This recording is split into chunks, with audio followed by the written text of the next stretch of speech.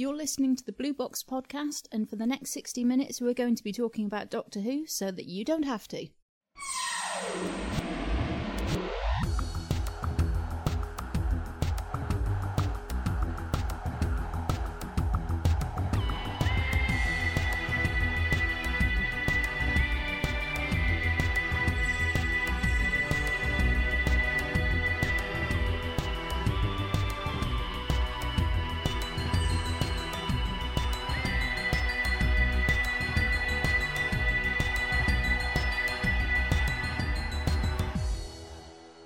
Hi, I'm JR. Hello, I'm Lee. Hi, I'm Mark. I'm Simon. And our special guest tonight is... Hello, I'm Amy. And you are?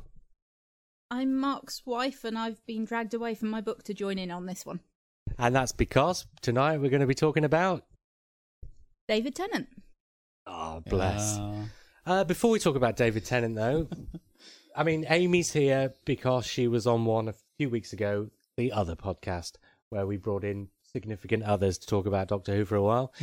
And thinking back to that podcast, there was one person who came along ostensibly to talk about Doctor Who just talked about the Midnight Beast instead. Do we all remember that? Yes. Well, this very day, that person was, checking out her Midnight Beast stuff and discovered that in the next Doctor, when David Tennant arrives in Victorian London and one of the street urchins tells him that it's Christmas time, that actor who played the urchin who told him it was Christmas time is actually Ashley Horne of The Midnight Beast. There you go. So finally, she's found a Doctor Who episode she can watch just because it's got him in it. Well, she ain't never going to watch it. Oh, But it's got him in it. The truth always Which wins through. She's never going to finish telling me about that. David Tennant, then. But first, before David Tennant, it's time for On the Spot. And just prior to On the Spot, I'm going to really put somebody on the spot by asking Simon, when was the last time you watched The Talons of Weng Chiang? Oh, no. You are kidding. Yes. That's so mean. Okay, come on then. We just mentioned this before we pressed record, and now I'm calling you up on it live on air. No way. Yes, when was the last time you watched it? When it was first transmitted. At Unforgivable. my grandparents' house. and you gave Lee such a hard time, didn't you, about missing out on Series 5 and 6, waiting for them to come out on DVD. Everybody gave Lee a hard time about that. I know. Me included. Seriously, we've gotten On the Spot, and seriously, Yes. it is, for the next 60 seconds, Lee is going to be talking about Smith and Jones. Hey? Yes, Smith and Jones, Lee, for 60 seconds. I can remember. Smith and Jones. Well, actually, I really like Smith and Jones. I thought the Jadoon were a brilliant creation. I love the fact that they ended up on the moon. It's about time they ended up on the moon. They did it again, of course, with Dare the Moon, kind of. But, yeah, the moon is an underused alien planet or satellite in Doctor Who. I like the idea that the always RTD's got an excuse.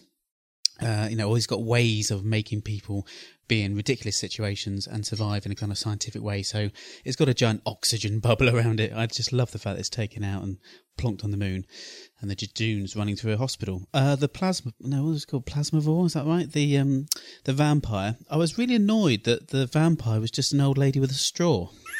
Because I was because I had in my head vampire being quite, I don't know, just like a sexy kind of thin, weird, ghostly shape coming through and being really cool. And then it was an old lady with a flipping straw, which actually by the end of it, by the end of it, I fell for it. I loved it, actually.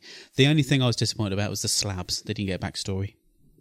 And actually, you've managed to go over a minute, so well done. Yeah, Well and I didn't done, mention Lee. Martha at all. Oh, God, when I said Smith That's and not Jones, odd. I was convinced that you'd struggle to remember which episode that was for at least 2 minutes before finally kicking in. It didn't work at all. My plan went all to pot. We're going to talk about David Tennant. But before we do, I have another email to read out from Gary Davison. Looking forward to the 50th anniversary. Sudden thought. With dinosaurs on a spaceship and the news of the Mark Gatiss written docudrama, all I really need is an appearance by the Zygons and a multi-Doctor story, and my wish list for the 50th will be complete. It is intriguing, wondering what involvement there will be from past Doctors. David Tennant, the die-hard fan, will do something, I've no doubt. And Christopher Eccleston just got to do that big drama for the BBC. Was that a sweetener, I wondered to myself. Maybe. I My doubt answer it, would though. be Sounds no, likely. probably not. But you never know. It would be nice. There's been more talk just in the last few days about Christopher Eccleston being a possibility. He has said there's more that he can do with that character. Yeah, the timing of that interview, people seem to have taken as an indication that Christopher Eccleston is mellowing to the idea of coming back. You know, Paul McGann's hair's grown a bit longer. Here we go. We can guess at this game. I will find out in the fullness of time, but I am convinced there'll be a multi-Doctor story, it's one way or another. Oh, it better be. Yeah, it's a 50th birthday party. You don't not invite the guests of honour, do you? Mind you, Coldplay didn't do the Olympic ceremony. Thank goodness. Both McGann and McCoy have said they are up for it now. Davison is friends with the Moff and David Tennant's father-in-law, so the combined peer, family, grandchild, child pressure would be overwhelming. Even Tom Baker said something along the lines of, to not be involved would be a disservice to the fans. The only one I've not heard or read anything about is Colin Baker, but I'm sure if all the other classic Doctors would be up for an awful lot of running. How about a Forrest Gump Trials and Tribulations style story? Perhaps everything pre-Time War is also logged, which could be an explanation for why they've aged. Who knows? You can come up with an explanation. Matt Smith sneaking around in the background of An Unearthly Child, The Faceless Ones, Invasion of the Dinosaurs. I love that. Invasion of the dinosaurs. Well, he likes dinosaurs. He's The glove a big puppet dinosaur fan. Sock with eyes on it. Actually, you couldn't do that because it's filmed in HD, so... Yeah, you can't do it. That's the problem. I mean, it's a nice idea, but it's But you'd have to actually- recreate it it's a with practical actors looking black and white. impossibility. Revisiting all his past selves without disturbing his own timeline. Get over the potential problem of aging Doctors, perhaps. Those who still could pass for their Doctor, Davison, McCoy, could record inserts where they almost see something. And there was a scene in a Big Finish drama recently where Docs 5 to 8 all appeared. Nice scene at the end where they were all in the console room before their time streams realigned. That'd be cute. Bit of gentle ribbing and a chat. David Tennant saying to Matt Smith, "You've redecorated," etc. Anyway, Gary Davison, that was a few random thoughts, he says. Hope that's of interest. Definitely. Yeah, nice one, Gary. Definitely. I think we're going to have to do another looking forward to the 50th episode sometime. Yeah. Because there's so much to say and think about that. When is that scheduled for? Do we know? November the 23rd, 2013. Right. So after the next brand new season, we can start talking about it. Yeah. If I do get married that day, where are you guys going to be? Watching Doctor Who. Sorry, mate. At your wedding.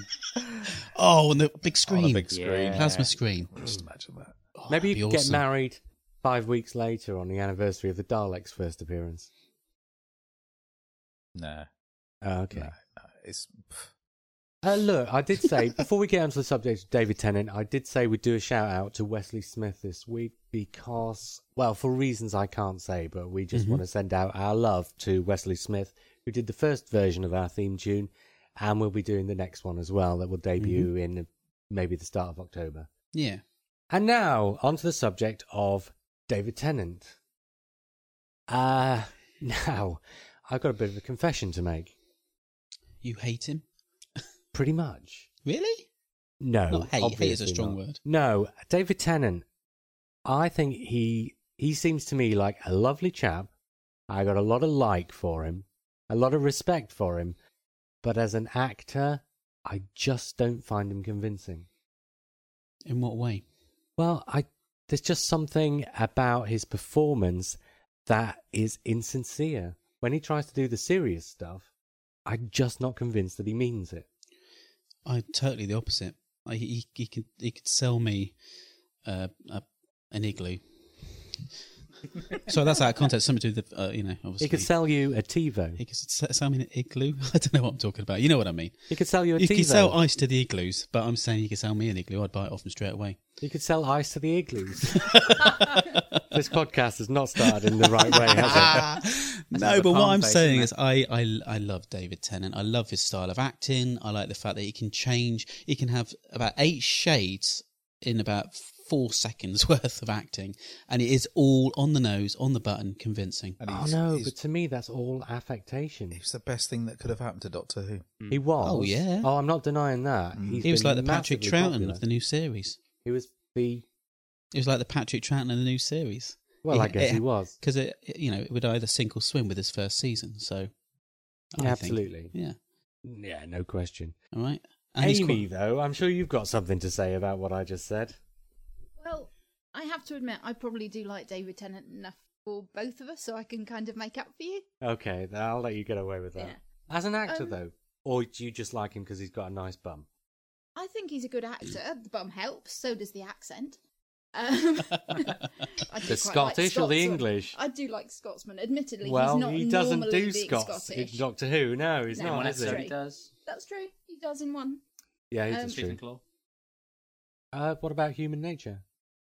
Does he not do... I can't remember now. No. I'm trying to think. No, he's still playing English on that He one. is still, isn't he? Mm. He does in Yeah. Tooth and Claw, though. Okay, for about 5 minutes. Yeah. Okay. So is that your favourite ever David Tennant episode, then? Tooth and Claw. The one with the Scottish accent. I do like that one. There's quite a few of them that I like. We watched Midnight, didn't we? And that's one that I like, despite the fact, I think you've spoken personally before about the fact I'm not a big Russell T Davies fan for a lot of his stories. But that's one that I do really like, so I like the tension in it. Tooth and Claw's also a Russell T Davies, I have to admit. I have to admit, I like that one. Well, there you go. You're a Russell T Davies fan and you didn't even know it. Wouldn't go that far. Insofar as themes are concerned, we touched upon this last week, and I was saying that Russell T Davies had, in a way, kind of shot himself in the foot by the time David Tennant became the Doctor, because he'd backed the series into a position whereby Doctor was far more of a central aspect to the themes of the series than he ever had been in the classic series, and perhaps more than he really should have been. I mean, when David Tennant was the Doctor, it really did become the Doctor show, didn't it? And you got that sense every season that they were making it bigger and bigger and bigger, and you were just wondering how much further they could go with it. Well, yeah, but I mean, they could have done that anyway, but what they were also doing was getting closer and closer and closer to the Doctor and to what the Doctor was about. I mean, you were saying, Simon, that if you rebooted the series, and Lee was saying this as well, you could get away from the Doctor being at the centre of the stories and just have him turn up and be in the stories.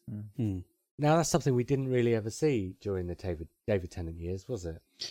No, not really. He did... No, that's the problem. The focus was always upon the Doctor being the Doctor. I know that it's famously said that the show's called Doctor Who, so it should be about the Doctor. But look at the Doctor Light episodes. Blink. You know, it works really well with him just turning up at the end, and he's halfway through an adventure. Yeah. And you've had an adventure around him to do with him. That works really, really well, I think. So even though I love David Tennant, I absolutely adore the guy, too much of him by the end of his tenure. You know, there's too much of him about him, and him going on about how brilliant he is and what a fantastic Time Lord he is. I think that it's just too much. As soon as he got to the speech about I'm a 900-year-old Time Lord, the one in Voyage of I'm a 900-year-old Time Lord. I come from Gallifrey. I'm going to save everybody on the ship, and it's me. It's all about me. At that point, I thought, I've had enough of this now. I want him to pull back and hide in the shadows. And by the time you get to the specials, actually, those specials are pretty much all about the Doctor, especially at the end of time. Yeah, the whole Time Lord thing. But it's very mopey. I mean, he goes through that. What's that Tritavol story called again? Planet of the Dead. Planet of the Dead. Okay, so he's all having a bit of fun, noopy doopy doo, and then suddenly somebody knocks 4 times. Somebody knocks 4 times, and he's miserable for the next bunch of them, you know. But I don't know. When he goes miserable and mopey and self-absorbed, I don't like the Doctor like that. I want my Doctor to be a bit more fun. I liked him when he was fun with Rose. I liked him when he was having a bit of fun with Martha, when he was checking him out, Alas Smith and Jones. Do you know what I'm going to sort of nominate as an underrated episode insofar as David Tennant and the 10th Doctor is concerned? Fear Her. Yeah. I think that's actually a really good episode for David Tennant and for the 10th Doctor. Do you know what? I think you and me are alone in this, because I actually quite liked Fear Her. Well, and I've been quite quiet about this, because people are going to mob me on it. And the last 5 minutes really undoes everything that's happened before. The in running that with the torch was wrong. But for the first 40 minutes, it's a great story. But it's also a great showcase for David Tennant just relaxing as the Doctor rather than putting it on as the Doctor. I mean, there are so many, especially the 2-parters and the finales, so many stories that David Tennant did where he really had to showcase the Doctor. And in Fear Her, there's quite a lot of stuff, and part of this is down to Eros Lynn's direction, but there's quite a lot of stuff where you just see the Doctor and Rose kicking back and almost relaxing in an adventure, which you don't get very often. Tooth and Claw's got a lot of that stuff as well, also directed by Eros Lynn, funnily enough. I think it's something to do with Eros Lynn. He seems to relax. Yeah, you're right. There are a few mistakes throughout that particular episode, but the ending where he runs up with the Olympic torch is not the Doctor I would imagine. I can't imagine Sylvester McCoy, William Hartnell, Patrick Troughton, anybody else doing it. And he's up there going, yeah, look at me, I'm doing this. Why would he do that? He likes his anonymity. So I would have loved to have seen him trip and then Rose pick it up. So you got this beautiful chav at the top with this wonderful, Olympic torch, and she's going, yeah, look at me, look at my moment, I'm great. And then he can be standing back smiling at her, thinking, this is great, you're feeling really proud of something, or whatever. It just would have been better. I don't know why RTD or whoever was writing that particular episode decided that one, but on the RTD Doctor being the central part of this worldwide, billions of people watching this moment. Why would you want to be known?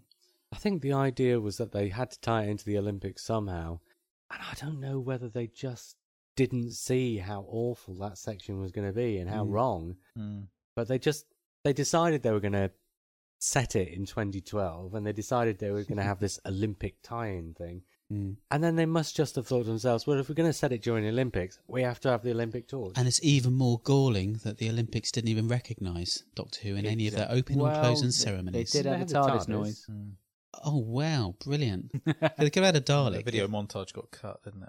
Yeah, I think for me, I love Tennant, I think he's great, but for me, the beginning and the end was in Last of the Time Lords, that whole thing where he gets very messianic and starts floating through the air. We would see the religious, a completely different take on that. The religious iconography, him being like Jesus or God, goes all the way through that. You have him with the host being brought up. He puts out his hands like he's on a crucifix and he gets pulled up by the host. He does the crucifix thing again when the Archangel network is tuned into really psychic prayers and all this kind of stuff. And it's just like, this is coming from an atheist, RTD. There's a lot of religious stuff going through this series. And I kind of like it. I think it's fun. It kind of left me cold. He's taking the mickey. Yeah, I know, but I don't like that necessarily. I do like it, actually. But I didn't like the way it was done with Doctor Who. And I certainly don't think the Doctor should be as an atheist god. Myself, religious iconography is extremely potent. Yeah. I'm not denying that. I'm just saying it's not right in Doctor Who. It just didn't seem right. It seemed very sickly. A lot of people I talked to at the end of, not Sound of Drums, Last of the Time Lords, they've said, oh, God, I nearly had a gag when that happened. And it's true, because it was over the top. It was over the top. Him floating towards the Master in this kind of forgiving, far too much, But even though it was kind of explained, wasn't it? It was totally explained, and that's a great thing about RTD. Whereas Moff has Amy clap your hands 3 times and click your heels, wishing him back into existence. I kind of like that, though. I kind of like the idea that you can put magic in Doctor Who. You like fairy tales, don't you? I prefer fairy tale magic to coming up with some off-the-cuff scientific You can have fairy tale magic with a little bit of an explanation as well. Why not? That shows you quite clever at storytelling. No, I would do that myself. I would give I'd give the ridiculous scientific explanation. I would. Yeah. But I kind of like the magic. I like a little bit of magic. Do you? I do. Let's rewind to Crispy Invasion. The Crispy Invasion. Crispy Invasion. I love the Crispy Invasion. Sounds a little tired. That's my favourite. I am very tired. Don't admit it on air. Why? We've got to keep the magic up. The illusion. When you've got 3 children, there's no illusion. Anyway, is this podcast going to be all about us, or are we going to talk about the Crispy Invasion? No, in as much as it was one heck of a debut, wasn't it? I adored that debut. I know people said, "Oh, he was out for the count halfway through. He was in a bed, wasn't he?" But if they watched Castrovalva, that's how. Yeah, exactly. Spearhead. But there was a moment where the tree attacked, and he just woke up, threw his sonic screwdriver, went back to bed again. I love that, and I love the fact that everybody was so helpless without him. And when he did become, when he did wake up, he completely solved everything very quickly, and he just walked in. Yeah. And said, "Oh, hello, right, that button, moment big red button, yeah." And I was thinking, I'm not sure I like this. It was going so well, and now he's being silly. That moment with the TARDIS translator, Yeah. when the Sycorax is going off on one, and then suddenly he starts talking English. Like, wow, yeah. Yeah, beautifully done. I loved it. And I love the Sycorax as well. I think the problem with the Christmas Invasion, I don't really like it very much. And I'll tell you why. Russell T Davies has this big problem with writing exciting stuff, but not keeping the scenes short and snappy. He has said himself that when other writers come in, they'll do 2 scenes taking place in parallel and intercutting between the 2. Chris Chibnall. Like in 42, Chibnall did it. But Russell T Davies can't do that. David Tennant wakes up 35 minutes into that episode, and for the next 15 minutes of an action-adventure serial, it is all one scene. And then the story ends 10 minutes before the episode does, and for the next 10 minutes, there is another single scene that forms a coda to the story that has already finished. It is weirdly unbalanced writing. Very unbalanced. I love Russell T Davies's writing, but action-adventure, he really doesn't have the discipline. He really should have stopped himself there and made something more exciting out of that. Because you're right, David Tennant comes out and he talks and he does a monologue that is the best part of 10 minutes long. And he mentions Arthur Dent as well, which is great. Okay, but it's nice that you've been made to wait 40 minutes for the Doctor, however long it is, and then you get a great big bundle of the Doctor, but you just get too much all in one go. But does it work? I think it does. I think Do you know, perfectly for me, logical. that's what I'm It saying. almost works, because one thing I have got a grumble with is when people are explaining plots away, or the villain's about to tell the Doctor his dastardly plan. Basil or, exposition. Yeah, or the Doctor's saying something, and then all of the baddies are just standing there waiting for him to finish what he's saying. If you're really that evil, you just shoot the guy as he's talking, right? And they got 15 minutes in which to do Yeah, that. you just shoot him in the face and go, right, okay, now shut up, I'm going to take over the world. But, they let him talk. The Sycorax stand there and just watch him talk. But there are some fantastic moments in there, some moments of power that make you suddenly go, God, it's the Doctor. And he's not just the Doctor. He holds the electric whip, takes it out of his hand. You could have somebody's eye out with that, a little tiny quip. Yeah. Absolute brilliance. But that is RTD doing fun. Well, that's There's the best lots of and the little- worst of Russell T Little Davies. gems in there. The cup of tea. Yeah, my The wife cup of loves tea that. and the hand at the end. It's complete Princess Bride, but it's The hand. Yeah. Yeah. but I can do this. Well, you can tell they've Yeah. all been watching Star Wars as well, can't you? Well, Yeah, but- well. And of course the hand played a massive part throughout the rest of absolutely. his tenure, basically. Well, Russell T Davies does that a lot, doesn't he? Yeah. He'll do something. He's not like Chekhov with his gun, where you put something in the first act because you know you're going to use it in the third. Yeah. He's a bit more like the anti-Chekhov, where he'll put something in his first act and then he'll suddenly think to himself in the third act, oh, I've put that in there. Let's see if I can find a way to use it. Not quite how you're supposed to do it, Russell, but it works. It works. That's If you read his book, The Writer's Tale, as well, you do get the impression that is not unusual for him. He kind of That's why I brought it up. There's lots of entries about him writing at 2-3 in the morning with terrible insomnia and just struggling to get a story together. And I think, sometimes it pays off, sometimes it doesn't. Overlooking Cardiff Bay, where a lot of bits were set. Yeah. In fact. What are the great stories, David Tennant? Great stories How great? They're all for pretty David good. Tennant as the Doctor, rather than, say, for Russell T Davies as the writer. Impossible Planet, I think, is quite nice because he questions, the existence of a devil and and all that sort of thing. Yeah. I find that story intensely dull. Really? Really? I really do. Wow. I love that story. What can be possibly dull about a man on the end of a rope in a black cavern talking about whether God or the devil exists? Sounds brilliant to me. Doesn't grab me. I'm I not don't saying know. it's bad. I'm just saying. it No, doesn't I grab think me. he's good in that. I don't know. It's really hard because I think as the Doctor, there isn't one story that I'm looking at here amongst all of them where he himself isn't very good in it. I just think he's brilliant through them all. I don't know. We're all looking at a piece of paper. We now. are looking at a piece of paper, but apart from, I think, and it's not David Tennant, is it? It's the Doctor. Apart from when the Doctor starts banging on about how important he is, and You know, that's the only thing I have a problem with. The godlike thing that kept coming through, the Time Lord Victorious and all that. Oh, don't get me on Time Lord Victorious. Well, it may as well. I think you and I, JR, disagree quite strongly on About? human nature. Not necessarily. Let's get to that. Let's try and sort of have a bit of, since we've just done the Christmas invasion, let's try and go a bit chronological, because we haven't planned this episode at all. And I've not even... Surprise. Usually when we do a Doctor, it's because I've written about them in the magazine, so I've got at least an idea of what we might use as a template for the episode. But I've not even done Tennant yet, so... What is the first story? Okay, Christmas Invasion, he comes out and he does that 15-minute scene.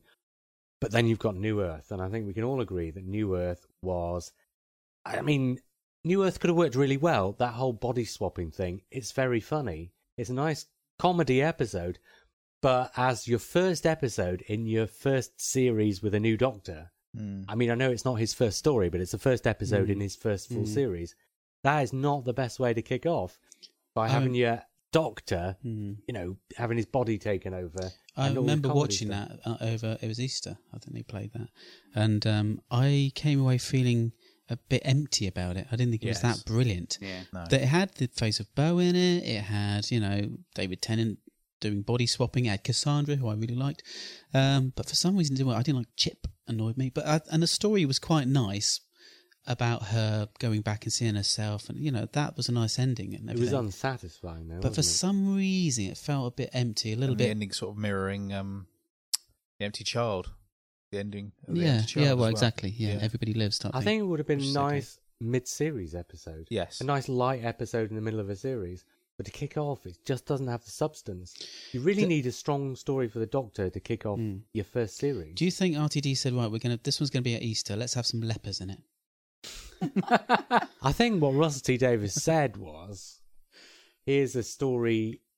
He liked to have something comic to kick off with. And he had this story. And I don't think this story was originally planned to be the first one. But I think he bumped it up to first because of the comedy aspects, because he thought it was light to get the series off. So what of that I think it series was would too have been light. first? Oh, gosh, I no. think if you go back to the classic series, they would have had the Sideman story first. You could have possibly. done, but I think Tooth and Claw would have been quite good because it's separate from everything else. I mean, Yeah. you Well, look Tooth agree. and Claw was a late addition for the Runaway Bride. was it really? Runaway Bride was Oh, right. originally not Christmas. It was originally like episode 7 in that series. Oh. Wow. And they bumped that to Christmas after they got the go-ahead to make the Christmas special a regular thing. Uh-huh. Because he hadn't been planning on doing Christmas specials every year. When they said, let's have another Christmas special, he said, what can I do? Hmm. And he used Runaway Bride and then wrote Tooth and Claw virtually overnight to fill in the slot that was suddenly vacant. But you get the Torchwood arc beginning in Tooth and Claw. It would have begun somewhere else. Yeah, it would have begun somewhere. So I don't know. I mean, Tooth and Claw could have worked at Easter time. They could have given the Monkey Monks a bit more to do. Monkey monk. I think Tooth and Claw would have been a stronger episode to start. He thought it was too dark to be a first episode. Really? I think Stephen Moffat's proved that you can actually go quite dark with your first episode. I think so. People can handle it. People can definitely handle it. There's a lot of fun in that episode as well. They're very excited about the idea of facing a werewolf, which I think there's quite a lot of fun in that. Yeah, it's... That's an important moment, actually. That's the moment when I got quite annoyed with the pair of them. I was thinking, just like Queen Victoria, it was like, what the heck do you think you're doing? People's lives Having are at fun. stake These are and people you're are dying excited. here. Yeah. And there was a moment where I really liked in New Earth when she says, "Do you know, Doctor, I just love being with you." And I kind of went, "Oh yeah, I know what she means." But by Tooth and Claw, I'm thinking, It'd "Hang on gone a too minute, far. yeah, you guys are getting a bit. You need to be humbled." I think Russell... Well, yes, that pays but off that's- in Satan Pit, doesn't it? Yeah, Yeah, that Yeah. was the whole point. Yeah, of Rusty course it Davies was, put yeah. that in as Yeah. Is Tooth and Claw the moment where David Tennant's Doctor beds in? Or maybe is it the next episode, School Reunion? I think Tooth and Claw. Actually, I think Yeah. he beds in quite early. Yeah. He becomes the Doctor because he's in a room full of books and he solves it by reading stuff, and it's a bit Scooby Doo in it, but he basically sits there and works it out while there's a werewolf prowling around, and he's having fun and he's being told off by Queen Victoria. That is pretty much Tennant for most of it, for the rest of his tenure, until you get to the mopey part of him when he starts wondering how being miserable. Mopey Part kicks in pretty quick, doesn't it? Girl in the Fireplace. Well, yeah, I suppose. He gets a bit. Well, that's the first time you see the 10th Doctor having a bit of a mope. Yes, And it's not a then it mope. becomes- It's actually quite. Oh, it's genuine. He's in that genuinely case. upset. Yes, and actually, what I'm saying is that was quite powerful. Oh, it that point. was. But what I'm saying is, I wonder if because he's done that, then they kind of made that a part of his character. Yeah, possibly. It does feel like throughout all of this is that his happy, cheery, go-lucky persona is a bit fake. Well, it proves by the end of it, doesn't it? That it pretty much is fake. He's just trying to be happy and chirpy, and he's having a time of his life with Rose Because he's the last of the Time because he's the Lords. last of the Time Hey, Lords. let's rewind. School reunion. You go back to there. You've got some depth there. You've got some darkness there. You know, Sarah Jane questions him, so you just clear off and leave us to it. And then that gets related to Rose. So They she do- turns around and says, "Are you going to do the same thing to me?" They So- do in that series something that they didn't do with Christopher Eccleston, in that they, Christopher Eccleston series, he was the Doctor, she was Rose, they fight monsters, and they showed us what Doctor Who is. Then in the second series, this first one with David Tennant, they actually question, who is he? And you've got that with the Sarah Jane story. You've got that with the Satan Pit story. You've got that really strongly in Love and Monsters. Even though he's not there, that's all about who is the Doctor. Yeah, and his effect on people. And look how early in the series School Reunion is. That's his, well, including Christmas Invasion. It's only his 4th episode, and already he's revisiting the Doctor's past. Big Yeah. star. Yeah, I was quite Very early on. surprised with those early stories. New Earth was a weird step to take because it was so light and so frivolous for a first story of a first series for a new Doctor. But then you go on after that and you've got School Reunion, which is something that you do with an established character. And they're doing it right at the top of his first series. And then you've got Girl in the Fireplace, the Doctor falling in love. That's something you do once you've established your Doctor. And again, that's straight on top of School Reunion. And this whole series, this whole second series, about 2/3 of the episode seem to be questioning what is the character of the Doctor all about. Even before they get into things like Gridlock, where in Tennant's middle series, they start bringing the Last of the Time Lords thing out of him so they can set him up for the way he ends. But even before that, they spend his first series questioning who is the Doctor and what is he for. And you've got all these stories, getting into the character in a way that the classic series never did, and the TV movie obviously never did, and they never did with Christopher Eccleston either. So all of a sudden, there's a completely new sort of tone to Doctor Let's not Who. forget with that David Doctor Tennant. himself is opening up as well. Yeah. You know, Christopher Eccleston's Doctor was a closed book. There was things he didn't want to talk about. Tennant comes along. He wants to talk about it all He the talks time. about Well, everything. he doesn't Yeah. quite right away. Like I say, he likes to have a bit of fun, doesn't he? Yes. It's only when Rose is caught in the other dimension, and he's sitting there going, right, well, she was my saviour. Now she's gone. Now I'm really miserable. I'm the last of the Time Lords, and I haven't got a girlfriend. That's it. I'm And not then talking to no one. Martha comes along and he tells her blooming everything. He does, because it's like a counsellor, isn't it? Yeah, it's like your a best. catharsis. It's like your best friend turns up. Martha's his agony aunt, basically. And yet she's falling in love with him, and Yeah. he's just unburdening This all his unrequited problems on love, her. which is a very good storyline. But it's a very actually. strange thing to see the Doctor do as well. It is. They couldn't have done that with Eccleston. Could they have done that with any of the other actors who played the Doctor? No, I don't think so. McGann? Really hard to say, because McGann did Yeah. not have no, any no. kind of a shout at actually being Maybe. Doctor Who. Possibly, did he? actually. I think that could possibly have happened.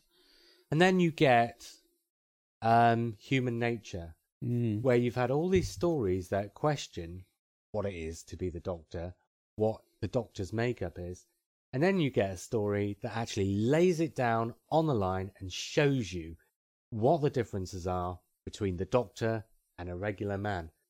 And it has the same person being both those things, so you can show it. That's quite brave.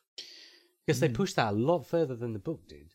Yeah, I mean, when I read the book, I really enjoyed it, but it wasn't one of my favourite books, strangely enough. But when I saw Human Nature and what David Tennant did with that character throughout that, I just thought, it was the most amazing bit of acting from him to play a human version of the Doctor anyway. And I don't know, just the whole story is brilliant. The fact that when you're human and you don't know what being a Time Lord is about, and that you have to sacrifice your life as a human to become this other person.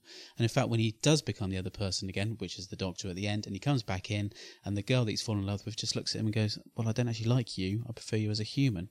And we all love the Doctor.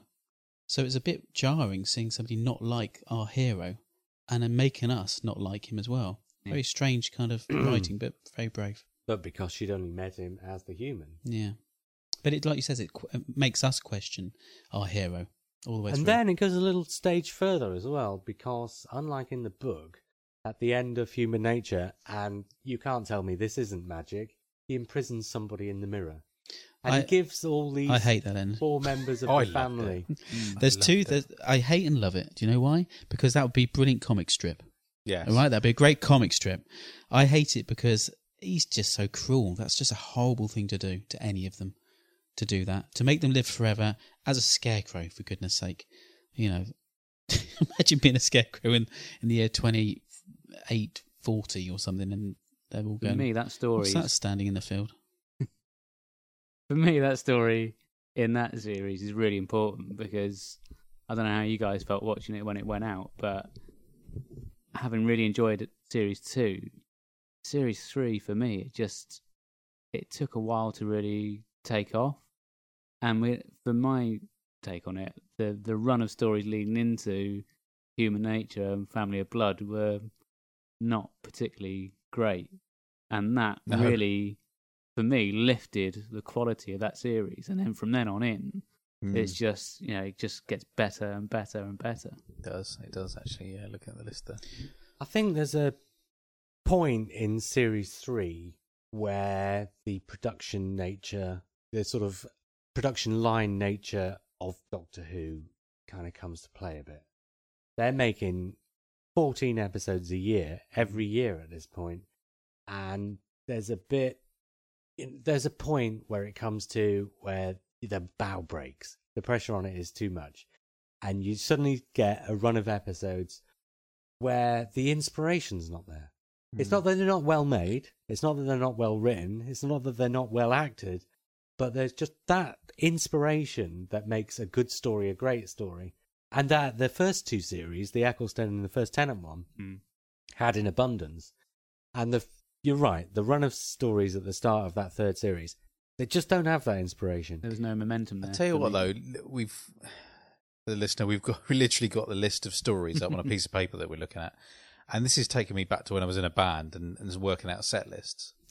It's that business of ramping up towards the end, where you have a bit of a pick, something a bit lively, and then you have a lull, you have something quieter and what have you.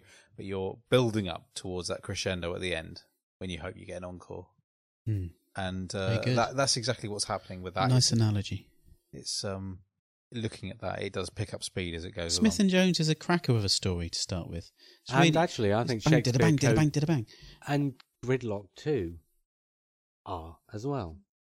Yeah. I really like. Yeah, they are. That's what I'm saying. I think it's in the middle of that series where you suddenly get the dip. The Shakespeare Code, I think, is a good, fun one, but I am a bit of an English geek, so I'm going to like that one a lot. I think differ on Gridlock, because that's one that I'm not too keen on, apart from the cute kittens. Ah, yeah. Who doesn't like cute kittens? Yeah. But the Shakespeare Code is a lot of fun, I think, it's a great episode. There's a lot of humour in it as well, which is, I think, one thing that I really like about that. And I like as well that it's so new to Martha's character and she's having fun with it. She's back in time, which is a totally new experience for her. So, although we've said that series really gets going with Human Nature, I do think that the Shakespeare Code, for me, is a standout one of the earlier bit. I think the problem is, I think those first 3 stories in that 3rd series, that 2nd series of Tennant, are great, fun stories, great tales told, but they don't attain classic status. Because unlike some of the other early stories like Girl in the Fireplace and School Reunion, they don't have that hint of inspiration. Shakespeare Code, it's a nice story, it's fun, it's all the right bases, but all it's doing is going through the motion of things like The Unquiet Dead that the series has already done. And Smith and Jones, great first episode, got some great fun stuff in it, but what is there in Smith and Jones that really elevates it? I don't know, really. I mean, it's a runaround, to be honest, isn't it? It is. It's a runaround. But I think it's just a bit of fun. That's what it felt like to me. It's quite fun. It had a great new creature in it, great, location, and also it's the introduction of a new. But that's all it is. It's a bit of fun. A bit of fun. It introduces a new character, and it's a bit of fun. Yeah. But there's nothing in that story that says, right, if we weren't introducing a new character, what would it be about? Yeah. What is it for? What's it about? It's, you look at things like, Rose of necessity has to introduce Billy Piper and reintroduce Doctor Who as a concept. And it's a classic for doing that. Really gets down to the absolute knuckle of what it needs to do and does it brilliantly. Smith and Jones has to introduce Martha, and it does it.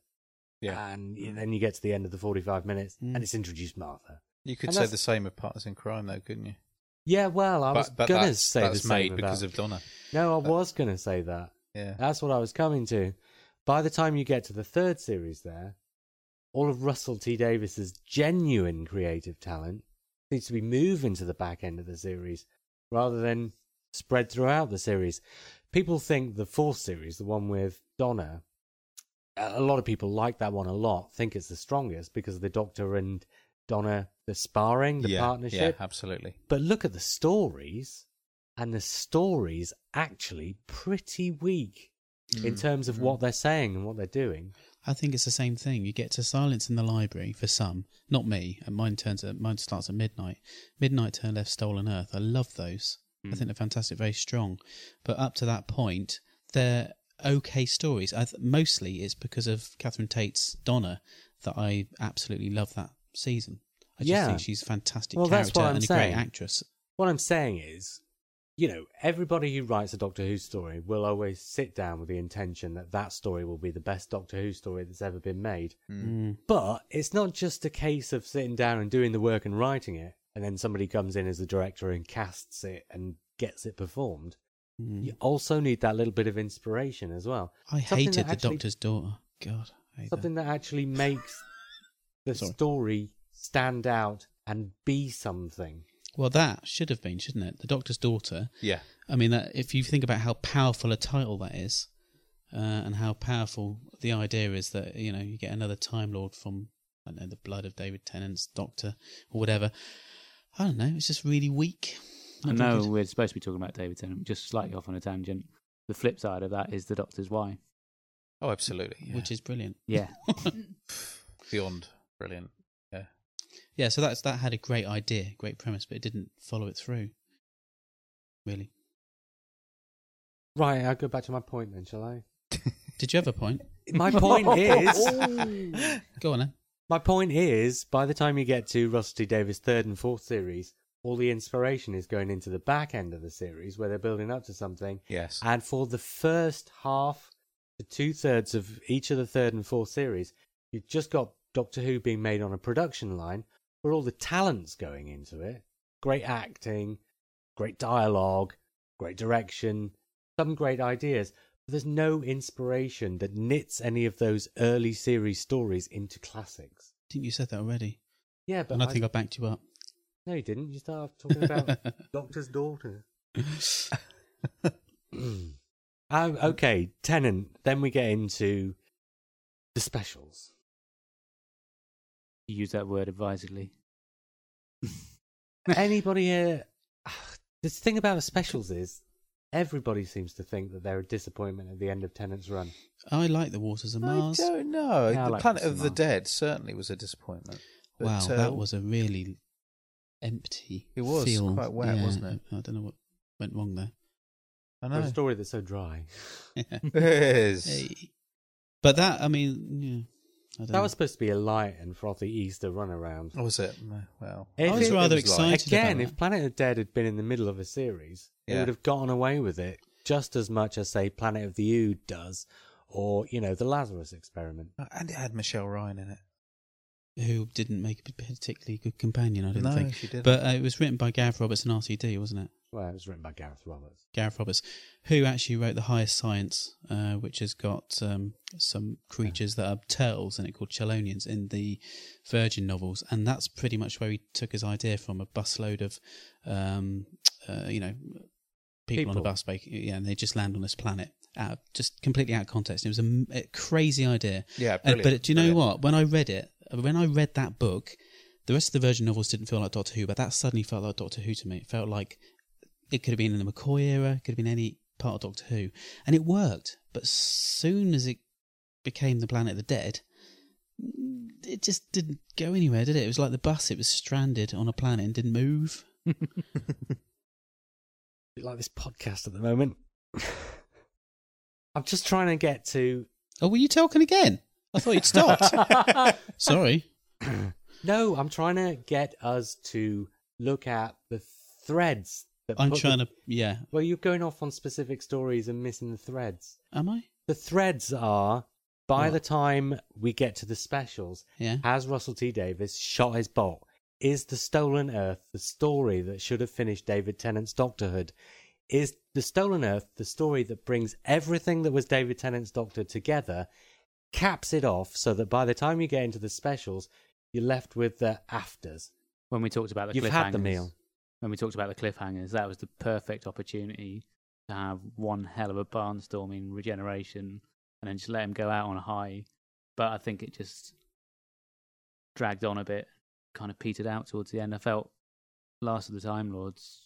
not Last of the Time Lords, what's his final one? End of Time. Mm-hmm. Just by the end, I just wanted him to go. As much as I love Tennant, I'd had enough. I just got the impression that with The Stolen Earth and Journey's End, Russell T Davies had written the end of David Tennant's Doctor. Yeah. And then all of a sudden, and I don't know how this all came about, because we know David Tennant wasn't staying for another series, and he was going off to do Hamlet or whatever. And then they found a bit of time where they could squeeze a few more episodes in. And then it's almost like those next 4 stories are written with Russell T Davies and David Tennant and the series itself having burnt itself out. And they just say, oh my God, we've got to get 4 more stories in. What can we just shove in there? And I think... Having said that, they do kind of cap this thing that we've said it's guilty of ramping up to the point where there's very little comeback from it.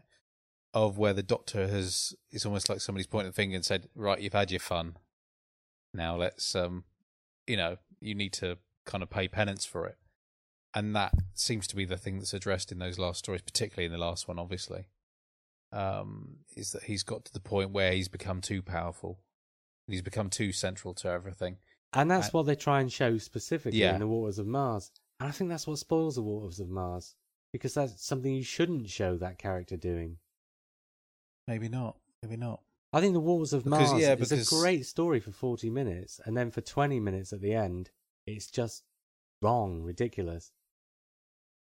Having said that, it is taking the Doctor, it's one of these questions you always ask, hey, let's mention Adric. Why didn't he go back in time and save Adric? And he gets to the point where he says, sod this, why shouldn't I do what the hell I want?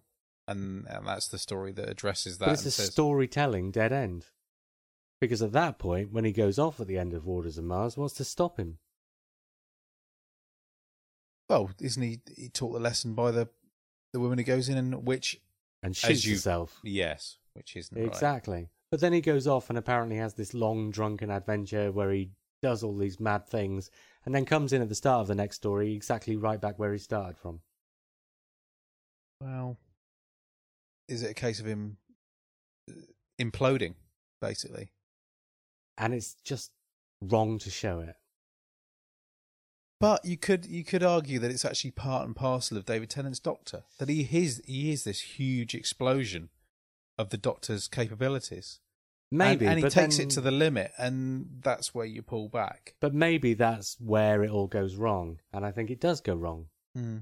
I think by the end of The Stolen Earth, Russell T Davies had said everything he needed to and wanted to say about David Tennant, and that The Waters of Mars and The End of Time are the perfect example, you've got The Next Doctor and Planet of the Dead, which are quite light and simple Doctor Who stories.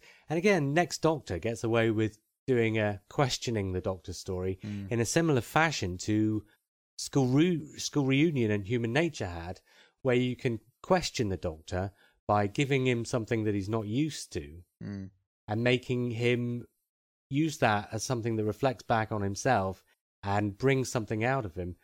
So you've got The Next Doctor that would have fit quite easily earlier on in the series, but coming after The Stolen Earth looks like it's treading water. Yeah. And then you've got Planet of the Dead, which definitely treads water. Yeah. And then you've got The Waters of Mars and The End of Time, where Russell T Davies looks for all the world like a writer who feels he needs to say something about a character he's already said everything about. I think looking back in retrospect, there was, I felt, much more of a buzz about Waters of Mars. Yes. I think most of fandom... I think, from what Joe said there, if you took Waters of Mars and shifted it further back through the series, it would have been... I think a lot of people really like Waters of Mars. I think it's really popular. Oh, it is. But it would have been even more of a classic for it to be further back in the series and to not have that bit tagged on the end that you're saying about. So, And if you'd have got rid of that ending. yes.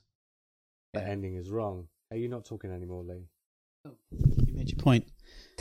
Which is? I don't know. Were you sulking?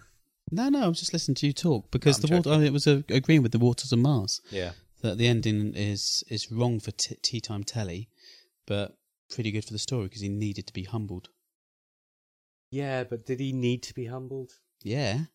Time Lord victorious. Well, that's what I'm saying. Did we need to see the Time Lord victorious? Not in that Or way. is this He just- could have been humbled in a different way of storytelling. Or is Did it he just that? Russell T Davies treading water with a character that he's finished with and is just looking to find something new to say about? He'd have been better off saving the woman. She lives. He gets in the TARDIS. He feels all victorious. Then he goes into the next story and then falls.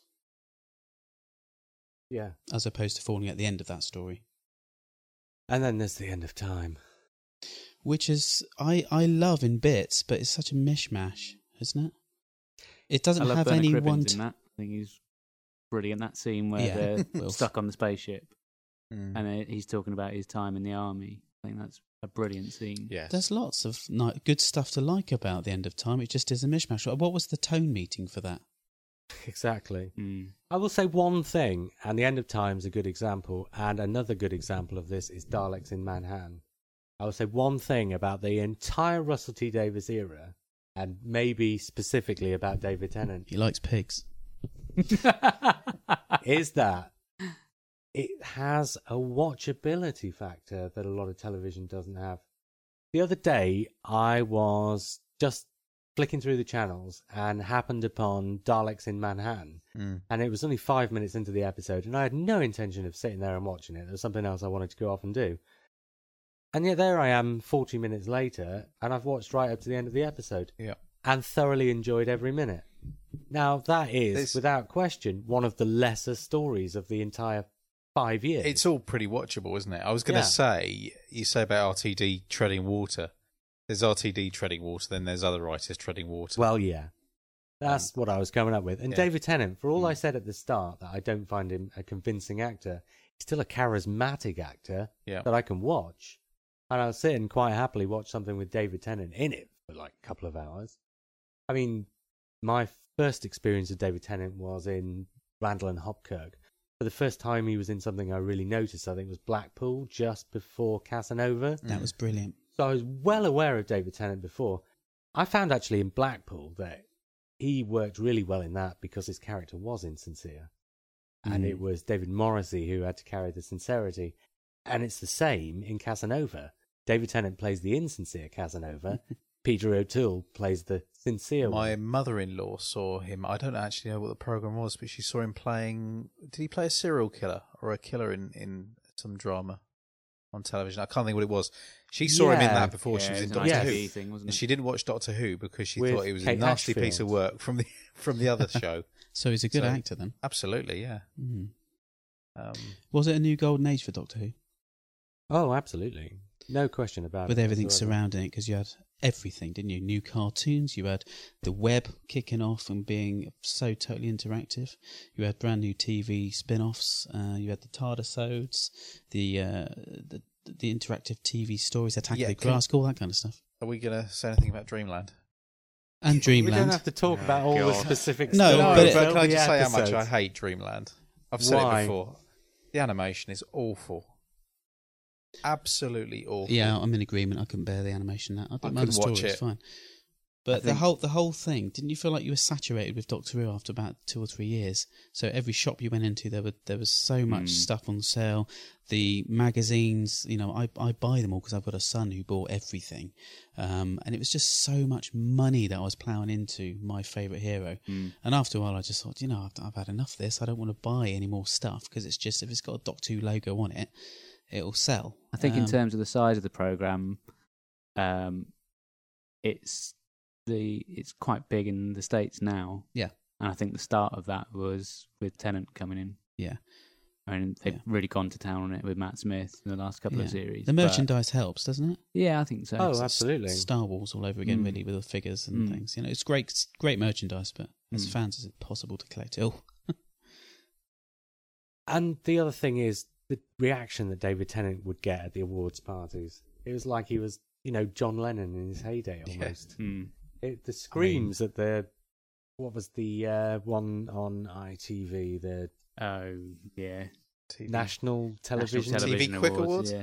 Yeah, basically. National Television Awards, yeah. National Television Awards, the NTAs. Yeah. And the screams he was getting, just incredible. And that's for somebody who's playing Doctor Who. Yeah. It's a funny flip side, isn't it? It's dangerous to get fans too involved in the production of but you get a fan like him in the centre of the programme and all of a sudden it's... Yeah, but the intelligence that the guy's got, he can pitch it perfectly. Yes. He knows how to... He is a fan, but he knows how to play the Doctor on screen, and he knows how to pitch it perfectly off screen, just like Tom Baker did, actually. So, and that's really important to make the whole thing work.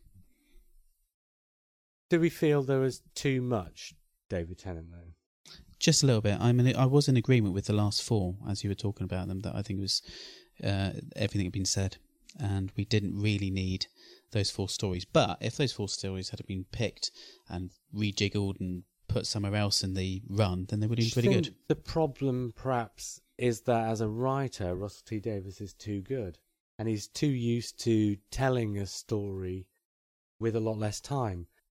Things like The Second Coming or, his other series prior to Doctor Who, you tell it in a series or in a mini-series and your story's told. He really packs it in so that by the time you're about halfway through David Tennant, you could have told the whole story of the 10th Doctor, and such a lot of that, like we were saying about the stories at the start and in the middle of the series, and maybe those 4 at the end as well, such a lot of that time is spent treading water. But you've got used to him packing it in because the whole of Eccleston was packed into one series. Yeah. And he's done the episodes with Tennant at the start that get the big stuff out quick and deal with it. That by the time you've had those, you get an episode that doesn't do that. Yeah. And all of a sudden you're thinking, well, what's this episode really about? Let's not forget as well the Doctor appearing in Sarah Jane. Yeah, so of course. Even there, he was there as well. He was everywhere, and it's all down to that. And particularly in his final year, I mean, they really were pushing it, weren't they? For the Christmas special, they had him on guest hosting. Have I got news for you? It was Never mind the Buzzcocks. Yeah, he was on CBeebies reading every program bedtime stories. Yeah, that was. Yeah, I didn't mind that so much because I like David Tennant as a person as well. I like David Tennant, but and he's very funny and genuinely comedic. Considering he had all that time off from making Doctor Who, though, he actually pretty much made as much Doctor Who that year as there's more. Those specials add up to more than Sylvester McCoy ever got in a year, and that's not even counting Dreamland. I'm just so happy there's that many with him in it. Yes, yeah, I agree. I think we're going to get the same with Matt as well now. In fact, more probably. I think he's embraced it. I think, next year is going to be a bit like the specials year again, I suspect. I think they're going to make a series of specials for the anniversary, and then we won't get another series until the following year. The next year will be a bit like the specials year. But because it comes mid-Matt, and he's pretty much confirmed he's going to stay on afterwards, actually, by the time Matt goes, he will have done more than Tennant. They haven't really said that much. They're trying to keep it under wraps, but the odd little bits come along where they've said it's going to be huge.